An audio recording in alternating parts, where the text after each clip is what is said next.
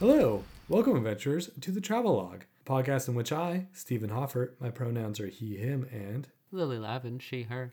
will be diving into the world of Faerun from the Dungeons & Dragons tabletop role-playing game. We will go area by area, town by town, to provide a background of canonical lore, as well as suggestions on what type of encounters you can run in an area, or what type of character you create whose backgrounds are based in an area.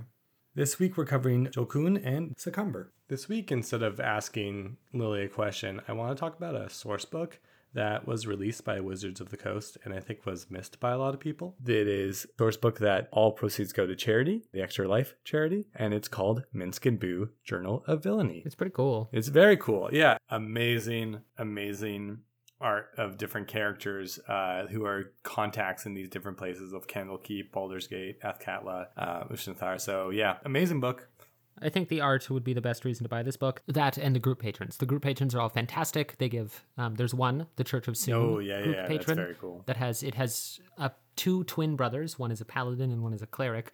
And so the way it works is you have an early level contact and then a high level contact. And they have stuff that they can give you. Magic items they can sell you.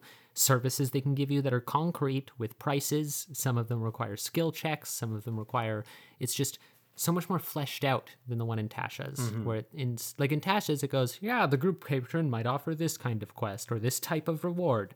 This one has charts and graphs specifically for what they offer and why your group would want to be part of this faction. And my favorite one is the Church of Soon cleric can, at a certain level, and for an amount of gold, it's 1,000 gold, he will allow you to either be adopted or marry the daughter or child of a Baldur's Gate Duke. And what this allows you to do is to change your subclass. Oh god, that's so funny. Which is, I love that as a reward. You pay 1,000 gold, you're the edgy rogue, and you're like, my parents were killed. Here's 1,000 gold, Cleric of Soon. Get me new parents! I'm now the nobility because I've been adopted, and I get to change my subclass from Edge Phantom to Swashbuckler because that one is more fancy. Yeah, that's so good. Yeah, so another example of the group patron here is that, so Candlekeep can be a group patron. Right. And so Adventurers Guild Arcane Secrets that you can get from Candlekeep with a proper Arcana check. If you have an Arcana roll bonus of +8, you gain access to the recipe needed to make a flame tongue. And you need to force a salamander to forge it. You need a component of a Remoraz heart, and then you need 2,000 gold in other materials. If you would like to make a robe of stars, you must convince a cloud giant to help you forge it. You need the sail from a Githyanki astral ship. You need a +12 Arcana bonus, and you need 20,000 gold. And I love this. These are like concrete recipes if you want to send your party to make magic items. Well, yeah, and making it through a Heart of Remraz and stuff is so much cooler than just buying it. Yeah, It's also very cool when you kill someone for a magic item, but making it is so cool. Yeah, it's so cool. And then there's everybody's ranger daddy here. Valagar Korthala. He is his art is fantastic. He is middle-aged, white-haired, white dreadlocks. It looks so cool with a katana ranger who is addicted to potions of longevity, even though he's made it his life's goal to kill all wizards. The only magic he can stand for is potions of longevity, which he's addicted to. But so he can provide you training. And he also provides you quests. He's one of the contacts for Candlekeep, but he can switch a skill. It requires downtime of 1 day and then 10 days of your own training that you can do on long rests, and it costs 100 gold. Yeah, that's very cool. You can do a new tool proficiency for 5 days of downtime with him and then 40 days of your own time, and then you can do a new language. Really cool. Very cool. Yeah, I love that. Yeah, really good. It's for charity. Highly recommend picking up this book. Secomber, a village of 900 folk, rests in the northwestern bank of the confluence of the Unicorn Run, the cool, clear river that runs down from the mysterious heart of the High Forest, and Dalimber, the watery road in the eastern wilderness of the High Frontier. Secomber stands on 3 hills, atop the western fringes of a once mighty city that was a proud capital of a long-ago human realm of Elanthar, Kingdom of the Stag. Folk digging cellars in Secomber usually turn up old cobbles and stone walls. Inadvertently freed gargoyles are a fearsome recurring problem, but sometimes magical treasures are unearthed. Secomber is a peaceful, rather boring village of fisherfolk, farmers, and stonecutters, and hired guides and guards for the frequent caravan traffic. Roughly half of all Secomberites are human. Almost as many are halflings, whose low, garden-adorned homes with the hills of the village seem more terraced estate than a settlement. The remainder of the citizenry are a few dwarves of the Iron Eater clan and a scattering of gnomes and moon elves. Secomber has a garrison of 30 soldiers provided by the Lord's Alliance. They dwell in a small palisade fort atop one of the hills and train 100 or so locals in swordswork and rudimentary tactics. Many of these swing swords hire out as caravan guards. Secomber is also known for its gardens and eccentric architecture. If there's one thing I have learned through my own research into Faerun lore and through this podcast, it's that there are way more fucking halflings than you would ever expect. They're everywhere. Right? You go into any city and it's just like, this city consists of humans and halflings. This city consists of elves and halflings. This city is orcs and halflings. They're everywhere. It's so funny to me. It's like yeah, they're just so they get everywhere. It shocked me. They're definitely the second most populous humanoid race in Faerun. Oh yeah, and it's 100%. It definitely surprised me because I'm used to like the Shire, and people being like in Lord of the Lord of the Rings, no one even knows what a halfling is, and then in D&D, it's just like they're the second. They're everywhere. Surprisingly enough, they're the second. They're the second most popular race or populace, which is like cool. It's fine. I'm not saying an opinion either way. I just they're just everywhere. It's just if you're playing in Faerun, your world should have a lot more people riding dogs in it than you probably have. Yeah, exactly. If the amount of people you have riding dogs in your game currently, at least triple it, and you have the right amount. Yeah. It has become a target of recent raids. The constant attacks have turned a city once renowned for its friendly atmosphere to a walled encampment of frightened and desperate people. Many adventurers have promised to clean out Mishka's Warren, but all the village has received in return are retaliatory raids in which the hobgoblins leave behind the heads of the adventurers. The villagers of Secomber now leave regular tribute at the edge of the High Moor as an appeasement to the Urshani. This generally works as an effective deterrent, but the wargs and hobgoblins still sometimes attack. Yeah, in the campaign that I'm a player in with Steven, we started out in Secomber, and the very first quest we did was to go get back some guy's sword that had been stolen by hobgoblins. It wasn't the very first quest, but it was one of the first. And we're like, we're going to beat them up and fight them all. We probably would have just been crushed. Yeah, we ended up sneaking into like their sleeping tent, and Steven's monk and my bard, who has high dex, we went in and shanked them in their sleep so that we didn't have to fight a camp full of hobgoblins. This is a pretty fun quest. Yep. Brought the guy's sword back, and through the magic of having his sword back, he stopped being an alcoholic. Such magic. It was fantastic. Classic storyline. Yeah.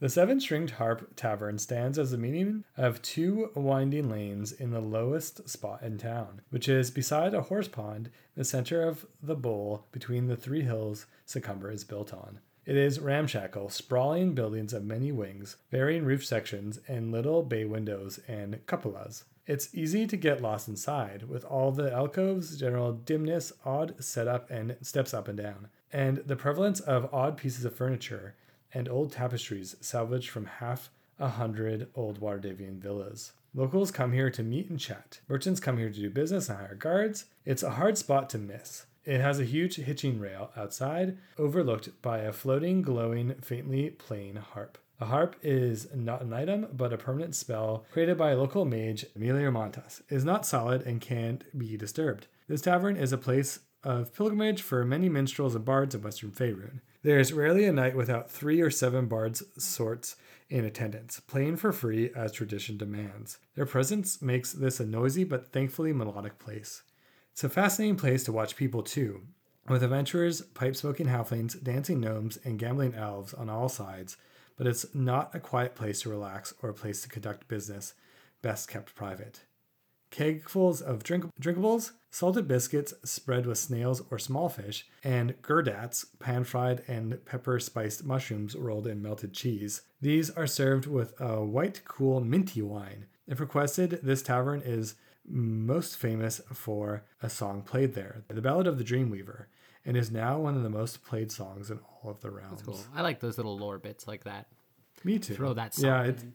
Yeah, it's cool. One, I like to know about this like very popular song. Two, I personally love any food descriptions in D&D. It's like one of my like favorite things in D&D. In the campaign we were playing in Secomber, Steven's character was walking down the street and saw my character getting mugged in a back alley behind the 7-stringed harp by some bandits. They actually ended up being the bandit who we went and got his sword back, and it made him stop being an alcoholic bandit and go back to work. But and this is how our characters got introduced, because Stephen was playing a lawful good monk, follower of Lathander, and was like, "Stop, brigands!" and ran in, and combat initiative was rolled, and they were trying to steal my bard's fancy sword, because my bard is, of course, they're swords bards, so they're a good fighter, but of course they're bards, they're a little twink.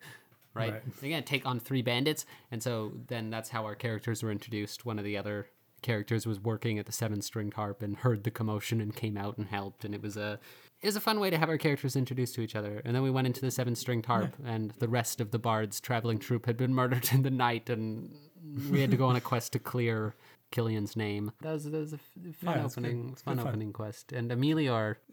Yeah, Emilio was fun. Emilio was just like a kind old man. Emilio was really fun. He was a kooky. Ho, ho, ho, ho, ho, I'm a wizard. And we ended up, the first quest we did, classic D&D fashion, is kill rats in a basement, literally. Except this little kid's older brother had been breeding rats for them to eat because they were orphans and they didn't have any money, and the rats had gotten out of their cages and there was too many of them, and they killed this little orphan's brother. And we were like, they almost killed us. Yeah, they did. A swarm of rats, man. And we were like, this is dark. And so we took the kid and convinced Emilior to adopt little Ban and train Ban as a wizard. And we were like, it was great. We made the best out of this really dark situation here. The spinning sprite inn faces the 7-string harp across a rather muddy meeting of lanes.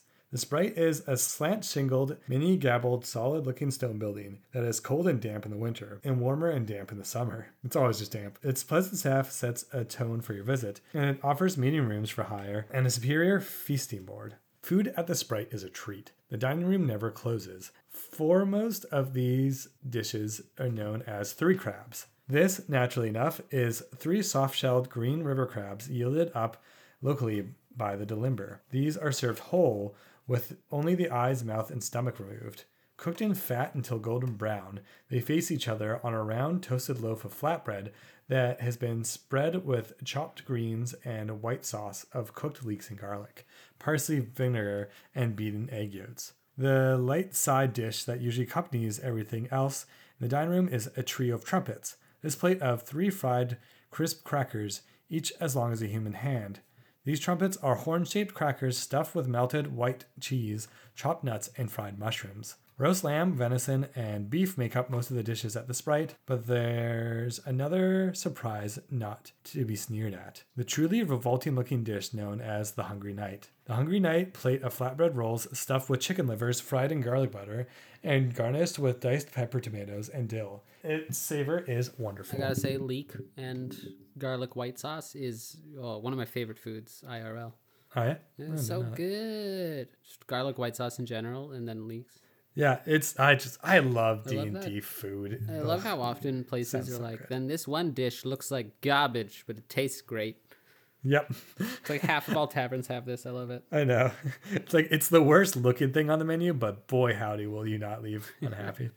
Julkoun, once known as Shining, is northeast of the Laughing Hollow. It stands on the banks of the River Shining, or Delimber. As it is located roughly halfway between the two, it looks to Daggerfort and Secomber for supplies. However, it's home to farmers of independent mind.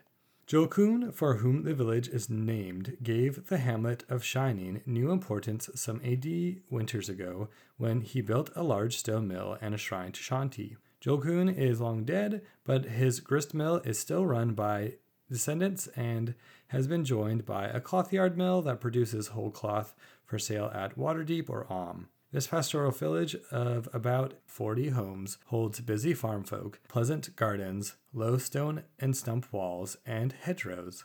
There is impressive cat population kept in the town and the mill to keep down the rodents and birds who would otherwise eat the grain. Julkoun is notable for an inn of surprising excellence and for some interesting local legends. I like that it has a bunch of cats. Yeah, me too. It's funny. I like that. It's... Yeah, I'd like to just go in this, pretty normal one-way stop town, and just like cats everywhere, cats on the roofs, cats on the walls, like just cats everywhere. Long Saddle also has a bunch of cats. You could maybe create some sort of conspiracy if your players start being like, what's with all the cats in these two cities? Weird cat conspiracy campaign, draw on some ancient Egypt folklore or something. Either way, yeah, that's cool. Nice little place, nice tavern. Makes sense. People pass through here a lot. Makes sense that the tavern would be the crown jewel of the city. I think that something about Faerun specifically that I think is both good and bad. It's very fantasy, I suppose, is the naming conventions for cities. I get it that Julkoun is named after some guy, I guess, but it's just a made-up word, right? And it's really funny to me that you can have Julkoun and Daggerford right next to each other. Right, You know, it's like you have Esmel Terran and then Trade Meat right next to each other, and it's like, what is are they cool made up fantasy names, or are we just taking two English words that are vaguely medieval and popping them together? But each one has a We're doing reason. both, I guess. Lily, they got history. Yeah, I just think it's I mean, Julkoun is a better name than Shine. yeah, I agree with that. I'm not saying this is a bad thing. I'm saying it's both a positive and a negative, because I think it's positive because it's cool to have a variety of names, but also the world is so diverse that it does make sense in canon, because it's like it's named after a guy's name or it's named after something that happened here. But then it's also kind of, it can be a little jarring sometimes to go from, you know, Velen to, I don't know, like Dragonmouth or something. Right. The Jester's Pride Inn is named for the gesture of Julkoun and is akin to a halfling hole or a druid's root house in appearance. It's dug out of a hillside and planted over with a rock garden and rough stone walls. The roots of trees overhead curve across the ceiling, and many little round windows let in light to the south. Dwarves, gnomes, and halflings all feel at home here, and those who don't detest caves and damp, earthy smells should also enjoy the charming tile-floored passages, which jaunt up and down in gentle slopes. The cheery service and luxurious furnishings should delight anyone. The inn is run by the Yevershoulder halfling family, half-elf servers, and seem to be frequented by those who harp. The Jester's Pride underlies a wooden ridge that is surrounded by extensive herb and floral plantings. The ridge itself is crisscrossed by many meandering paths that link several little bowers with branches for guests to rest and relax. Fresh river trout on toast in a cream lemon sauce, venison, and many sauces made from the bounty of the garden are the province here. The wine cellar is excellent, and you may find Cerulean Glowfire and pale green wines of northern Kalimshan among the more usual winter wine and local vintages. So I was imagining this ridge with water near it, and it said there's a water mill here, right? Or a mill. I guess that doesn't necessarily mean water. A grist mill, but I like the idea of like, this is really cute too, and I really like this imagery. I think it's a nice change of pace. I like whenever we have these descriptions from classic European architecture and stuff. I like that it's all these little halfling hobbles and stuff with these kind of meandering pathways through the ridge with like these plants and stuff growing. I like to think about the architecture of fantasy species. I think it's interesting. And I think this would be a nice little cute pit stop. But I like the idea of this fresh river trout caught in the river running downtown, that these, like on the side of the ridge, and these crisscrossed by meandering paths have like multiple bridges that go over the ridge. And like, you know, maybe some paths are even on the ceiling of some of the little hovel buildings or something. But I like the idea of you're like, oh, this fresh river trout, it says that you have it daily. Can I maybe try one of those? And, you know, the halfling's like, we need a river trout on toast. And the guy's like, all right, to be 10 minutes, we're out. And then you see the chef come out with a fishing rod and just walk out the door. And then in like 5 minutes, he comes back in with some trout that he literally just caught. Yeah, that's great. I love that idea. It's like, oh, sorry for the wait. Yeah. We threw in an extra piece of toast for it. And the party is just like, no, that was impressive. I can't complain. Yeah. That was cool. And then the party starts to think, couldn't we just go outside and catch that fish? Why are we paying 5 gold for it here? Yeah. I guess like 2 silver for it here. I think that'd be fun. Yeah, I think that'd be great. And like, I could just imagine it too, of like, and I know halflings have pretty much the same kind of furnishings as humans, but when you go to Japan, they ask if you want a Japanese style room or a Western style Right. room. And they're like, do you want a halfling style room or do you want a human style Right, room? I like that. Some people enjoy the smaller I beds. also like how it's like, this place is perfect for dwarves, gnomes, and halflings. It's tiny, it's a hobbit hole. And then they're like, the servers are half elves. We're like, they must be cramped. Yeah. Or they like, they all have like back problems from bending over these vines that are coming from the roof or something, you know? I love that. They're just like, I ow, love that are you too. okay? As I hit my head on one of these roots again. You can see here, there's like a spot on one of the roots where like the bark is pretty much gone and doesn't grow there anymore because this Right. half-elf keeps bumping their head in the same spot. That's great. The jester for whom the inn is named was a local thief adventurer of mysterious powers. He seemed to have been an acrobat of astonishing skill and commanded exotic magics. He disappeared some 20 summers ago, but enjoyed a colorful career of robbing rich merchants, nobles, and wizards who came through the area. The jester was a man of unusual height who hid his identity behind a jester's mask. The bells of his headgear were silent and were actually magical tokens of various sorts that afforded him lucky escapes on many occasions. Several of his victims hunted him with readied spells or many swords or both, and he somehow outfaced them and sent them fleeing. The hired sword slain and their plans shattered, the jester vanished suddenly, leaving his lair and whatever he managed to keep of the vast amounts of treasure he wrestled from the rightful owners. A king's treasury worth of coins, gems, finery, and magic awaits hidden somewhere in Julkoun.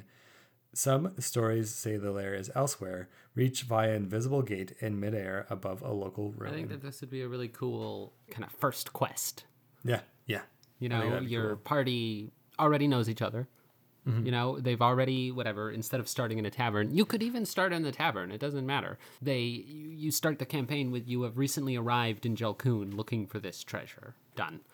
Right. You know, I think that'd be a really fun, kind of quirky, cute first, because you could make whatever dungeon this is hidden in, the first dungeon of the campaign, like you could fill it full of, you know, quirky bard stuff rather than terrifying necromancer stuff. You know, there's a lot of illusions and spells and glyphs of warding that cast vicious mockery that specifically call out things the players have bungled recently. Yeah, that'd be great. And I think you could make a really cool, like, kind of reoccurring thing in your campaign if at the end part of the treasure was the jester's mask with his magical tokens. And if they start wearing But he's that, back.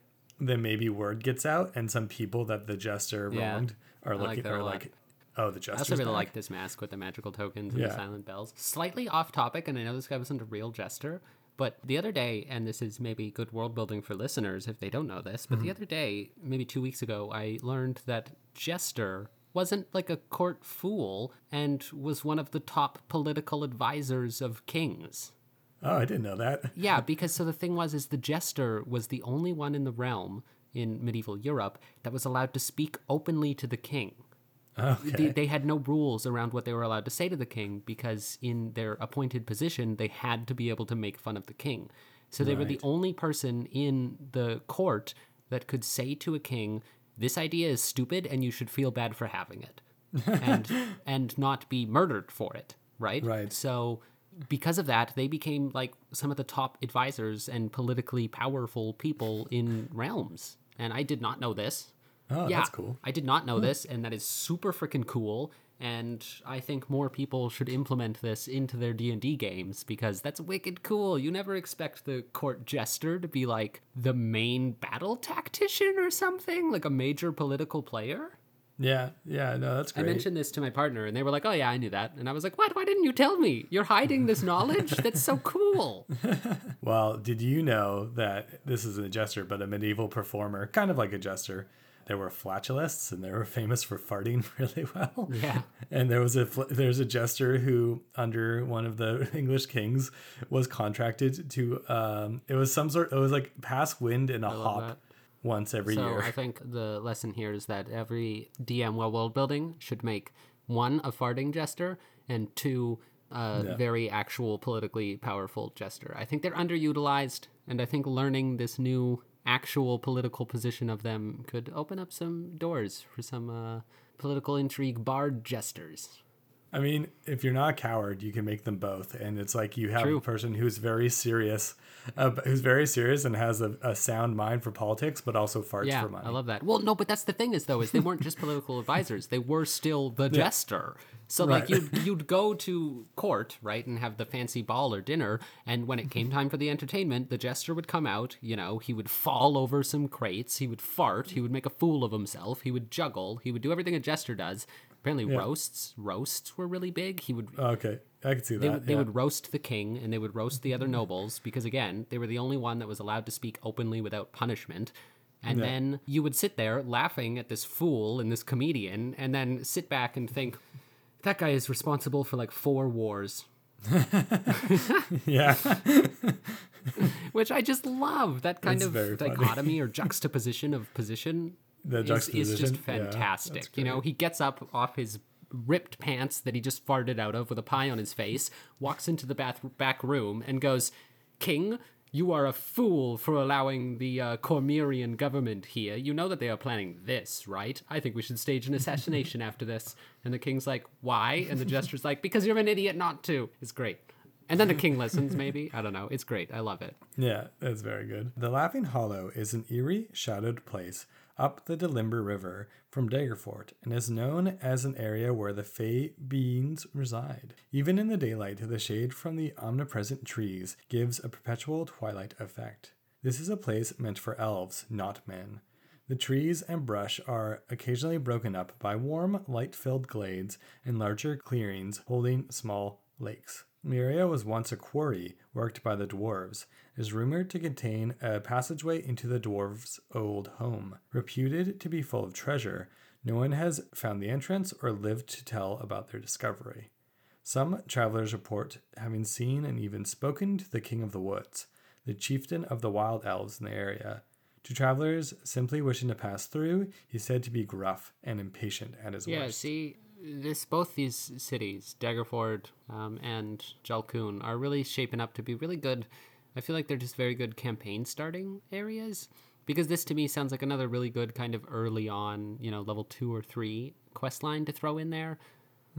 Work your way up in these small cities that have these, whisperings of lost treasure that your players have to go and find, and I think it's pretty cool. Maybe they find some hints from the wild elves why they're like this that can eventually come full circle at level 7, with your main campaign. By now they're done in Daggerford, but they found, that one little coin that they were like, I don't know what this does in this dwarven ruin. And then 10 levels later, they're like, yo, it was so cool how you dropped that coin in the very first dungeon. I didn't even realize it opened up into this big thing. But yeah. Yeah, and you get some just good fantasy tropes of like halfling villages, age of men, elves kind of being pushed away, and like the dwarves in decline. Yeah, I also think that Faerun is lacking in these kind of more elves of the old ways, and this King of the Woods, chieftain of wild, more feral. They didn't use the word feral, but more like wilderness, wild-leaning elves. Yeah, I think I agree. that is it's a subdivision of elves that we've kind of, I don't know, lost in D&D somewhere along the way. It doesn't come up very much, and I think it's kind of cool, of the old ways. Druids that are, they're not evil, but they're making blood sacrifices of animals and stuff, and I think that's really cool. Well, yeah, you say we lost it, and we kind of did, because wild elves were a subclass of elves in, I think, up to 3 or even 40. Which were the Selka Tassier or whatever. But yeah, they were the wild elves, and they were supposed to be more like, almost primal. Yeah, see, I think that's really cool. I think I don't know, that might just be the word for elves. But either way, yes, we bring back the wild elves. It's cool. Yeah. The fortified compound of Black Helm Tower squats atop a low hill located about a day's ride north and east of Daggerford. It is home to Gillamar Firefoster, current holder of the Black Visor office of the High Heralds. Gillamar is rarely in attendance because his position requires much traveling and magically assisted communication. The Black Visor is deeply involved in the current politics of Western Faerun, keeping track of the intrigues, changing attitudes, treaties, and shifting balance of power. He also keeps records of all peace treaties and formal declarations of war, and reports on their fulfillment to the Heralds, the Lord's Alliance, and the Merchants League. Gilmar does grant audiences when he is in residence. So I like how we're slowly finding all the Herald offices in Faerun. It feels kind of like a side quest for the podcast. Yeah, I didn't know this faction existed until, like, I think I've heard the Heralds mentioned before the podcast, but I just never paid attention to them. Yeah. But I didn't really know they existed before the podcast, and every time they come up again, I kind of, like, roll my eyes, you know? They're so funny. It's like, what is this fact? Who decided there was going to be a faction that is essentially the IRS for heraldry? Yeah, they're pretty much the IRS. and like declarations of war and stuff. Like, they aren't the ones who say war is happening or not. They're the ones who's like, you didn't file to end the war. Yeah, exactly. That's what I'm saying. They're just like, war is still happening. And, Baldur's Gate and Waterdeep are like, what are you talking about? We stopped that war like 4 years ago. Yes, but you did not officially declare it. So you are still at war, technically. Where is the peace treaty? And, the open lords of both cities, the Duke of Baldur's Gate and the open lord of Waterdeep are both there just like rubbing their temples, being like, God damn it, who appointed this guy? Look, okay. And they're like, nope, you are officially at war. In wartime, you are not allowed to do the thing you are about to do. And they're like, Jesus, okay, just give us a paper. We'll write a peace treaty. It's like, first you must put in Form B, and then I'll give you Form B4. And then... Right, and they're like, look, we just want to trade some lumber. And it's like, well, at war you cannot. We have rules. It's so funny to me. These guys are so ridiculous. What is this? Who made them and why? If you want to get into the real nitty-gritty. They would be a really good little faction if you wanted to throw your party. A lot of the time people talk about like, how do I combat my party at level 12, blah, blah, blah, blah, blah. And a good way to do it is have, a fun alternate way to combat a party rather than just being like, here's Mephistopheles here's the guy who's just, a commoner stat block or noble stat block. So like a CR half. And the only difference is they have armor training. And yeah, you could kill him instantly with one cantrip. But the thing is you can't do that because it'll create war. He is just, his power comes from politics. And that is a decent alternative way to challenge parties rather than just, demons or, the strongest paladin in the world. And I think it can be used to interesting effects. And I think a cool way to do that if you wanted to, if you were getting sick of your party just being like, we can kill everything and we answer every problem with violence. A good way to do it is, they show up and they go, hello, are you the Knights of the Twilight Fire? And they're like, yes, that would be us. And they go, here you go. Here's a sanction to cease and desist. You did not fill the proper paperwork for the heraldry or the name you are fulfilling and using right now. You are doing it illegally. And the players are like, what the fuck is this? And it's the heralds coming to be like, you did not officially do the things to do what you're doing. And they're trying to charge you a bunch of money. And I don't know, I think that could be maybe not what I was saying of a politically involved person. Depends how upset the party gets about this. But I think it could be a funny interaction, kind of change of pace. It would be good too if say they're getting these accolades, they're given land and they're given like a title and lordship, and then that's when so next time they go to a town and like, oh, we'll go deal with the gnolls or we'll go stop that person for you. They're in this like whole new level of bureaucracy to the point where they're like, maybe not gnolls, but like to the point where they're like kind of wish for the simple days of just like going to the wilderness and fighting monsters and kind of making them like, if your players are getting a bit ho-hum and like, oh, it's the same old, make it be like kind of wish for the simple days of just being adventurers mucking around. I think it could be a really funny encounter, having the heralds come and just like sue the party. In the early years of the Sword Coast, an alliance of dwarves, elves, humans, halflings, and gnomes formed a kingdom named Falorum. This union lasted less than a century. After it fell apart to the elves and dwarves leaving in the face of seemingly endless orc hordes. From that alliance came the Kingdom of Man. Primarily, the humans of the region had outgrown any need for an alliance with other peoples. Claiming all other territory that had once been part of Falorum, King Yavalar II built a new kingdom called Delimbrian. Most of its populace was human, but the gnomes and halflings of the region who chose to remain within the alliance and submit to the new king's rules were welcome as well. To address the orc problem, the king constructed a chain of border castles along the eastern fringe of the High Moor to keep the orcs of the area in check. Disaster then struck the young kingdom. Dark Mother Lond Whirl, the reigning high priestess of Shar, brought death to all the true servants of Shar when trying to turn herself into a lich. Melandra's disappearance and wholesale demise of the mistress of the knight's senior clergy shattered the power of Shar's church, inciting the undisciplined underlings to riot in cities along the Sword Coast.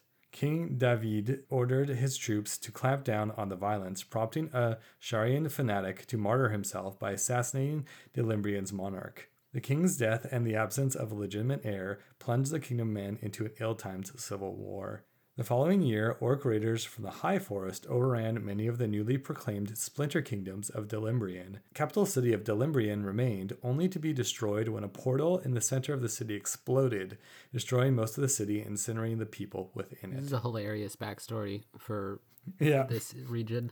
Does that city become Daggerford? Does Daggerford get built there? Yeah. Hilarious backstory for Daggerford. They created this kingdom and it fell apart pretty quick.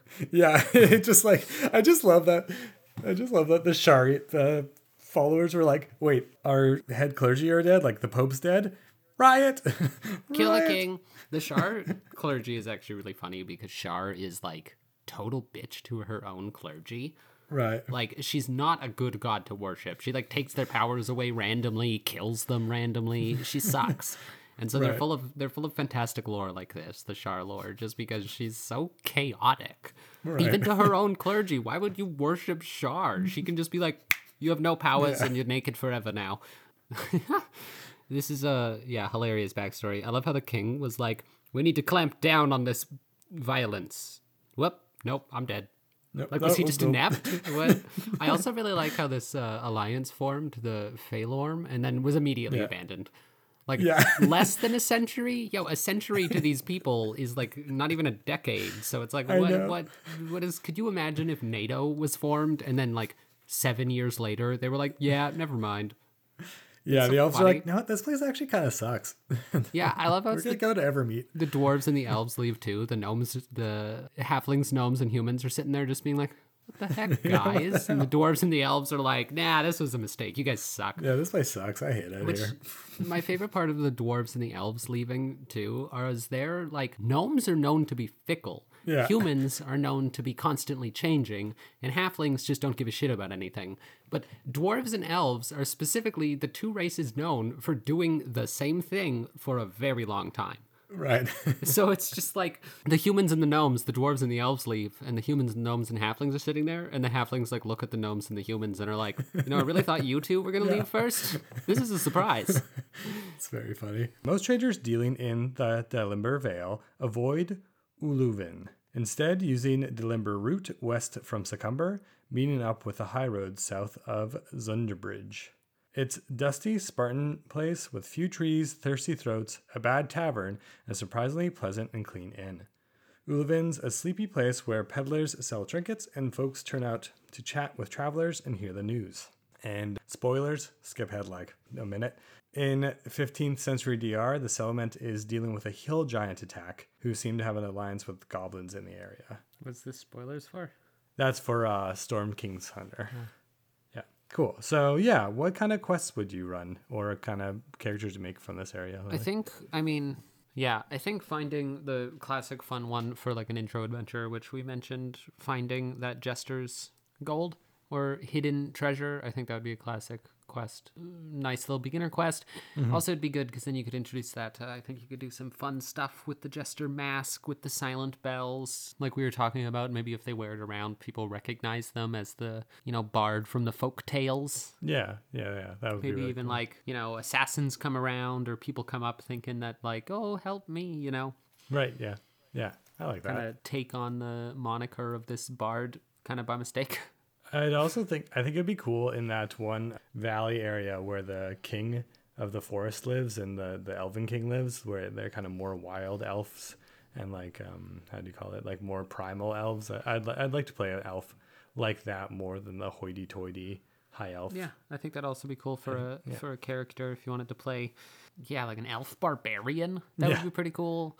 Or an elf druid too, or even a ranger, the classic wood elf ranger. But if you wanted to be really, really person of the woods, if you wanted to play the classic kind of character that seems to be popular for new players, especially the whole, like, I was raised by wolves, I don't know any kind of, I don't know what manners are, I barely speak common. If you did want to play that character, maybe don't, but if you did, this would be a good way to play it as an elf. Yeah. Yeah. Because usually you don't think of elf when you think of that character. Yeah, I think that would be a that's fun quest too.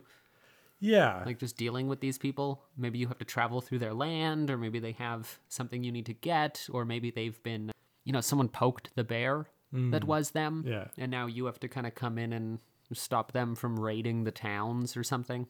Yeah. Yeah. I think that'd be really cool. And like, yeah, if you have an elf PC who is a bit more like the socialized elf and the like hoity-toity elves kind of like interacting with this other culture within their spectrum would be kind of interesting. Yeah, it could be fun. You could have a lot of dynamics. Like maybe your more classic elf, or if they're playing a high elf or something, really looks down upon them and doesn't think it's worth saving them. Right. And then you get like this whole arc where maybe at the end they come around and they're like, okay, wild elves, I like you now. Yeah. Or they feed into it. I don't know. It could be interesting. Maybe the wild elves kidnap them.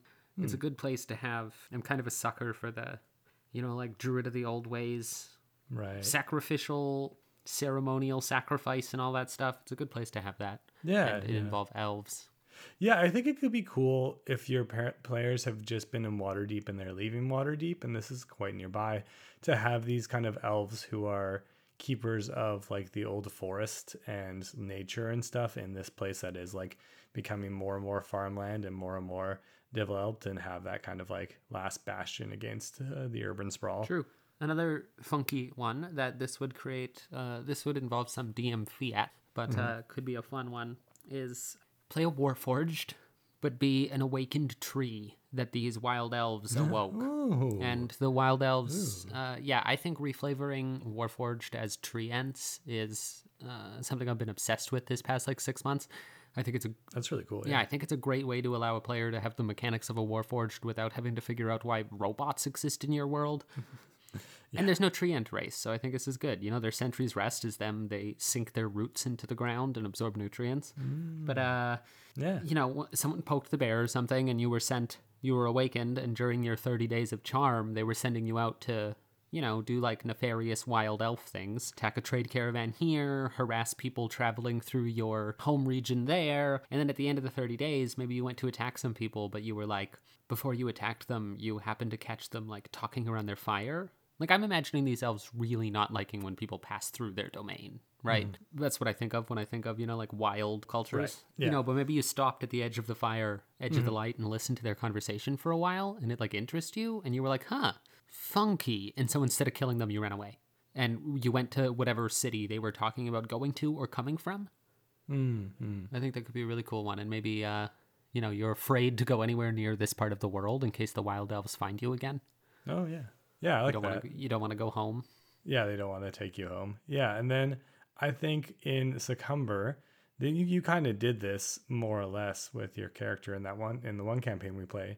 But in Secomber, where they have like the bar known for this really famous song, you could have it where like that song's getting old, that song has been played out for a couple of years, but your bard is the one who makes the next hit, but like people don't know you as the bard as the person making the hit, they just know the hit song. Right. Yeah. Yeah, that could be fun.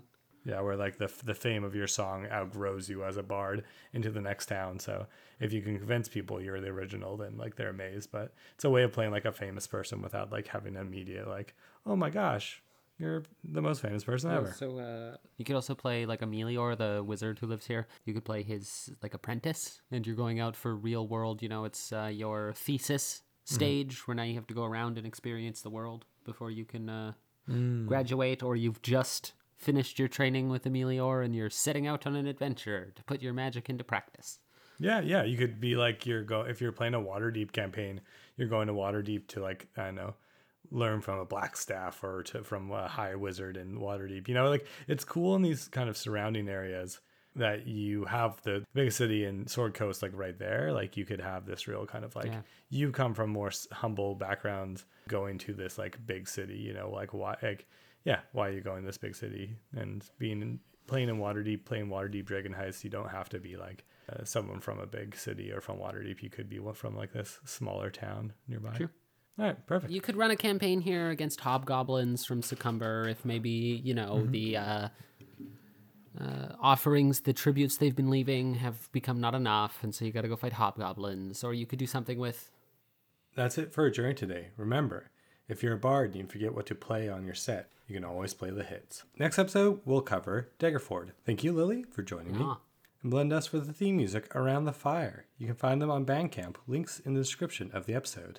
Please remember to rate, review, and subscribe at Apple Podcasts, Spotify, wherever you listen to podcasts, and have a great long rest.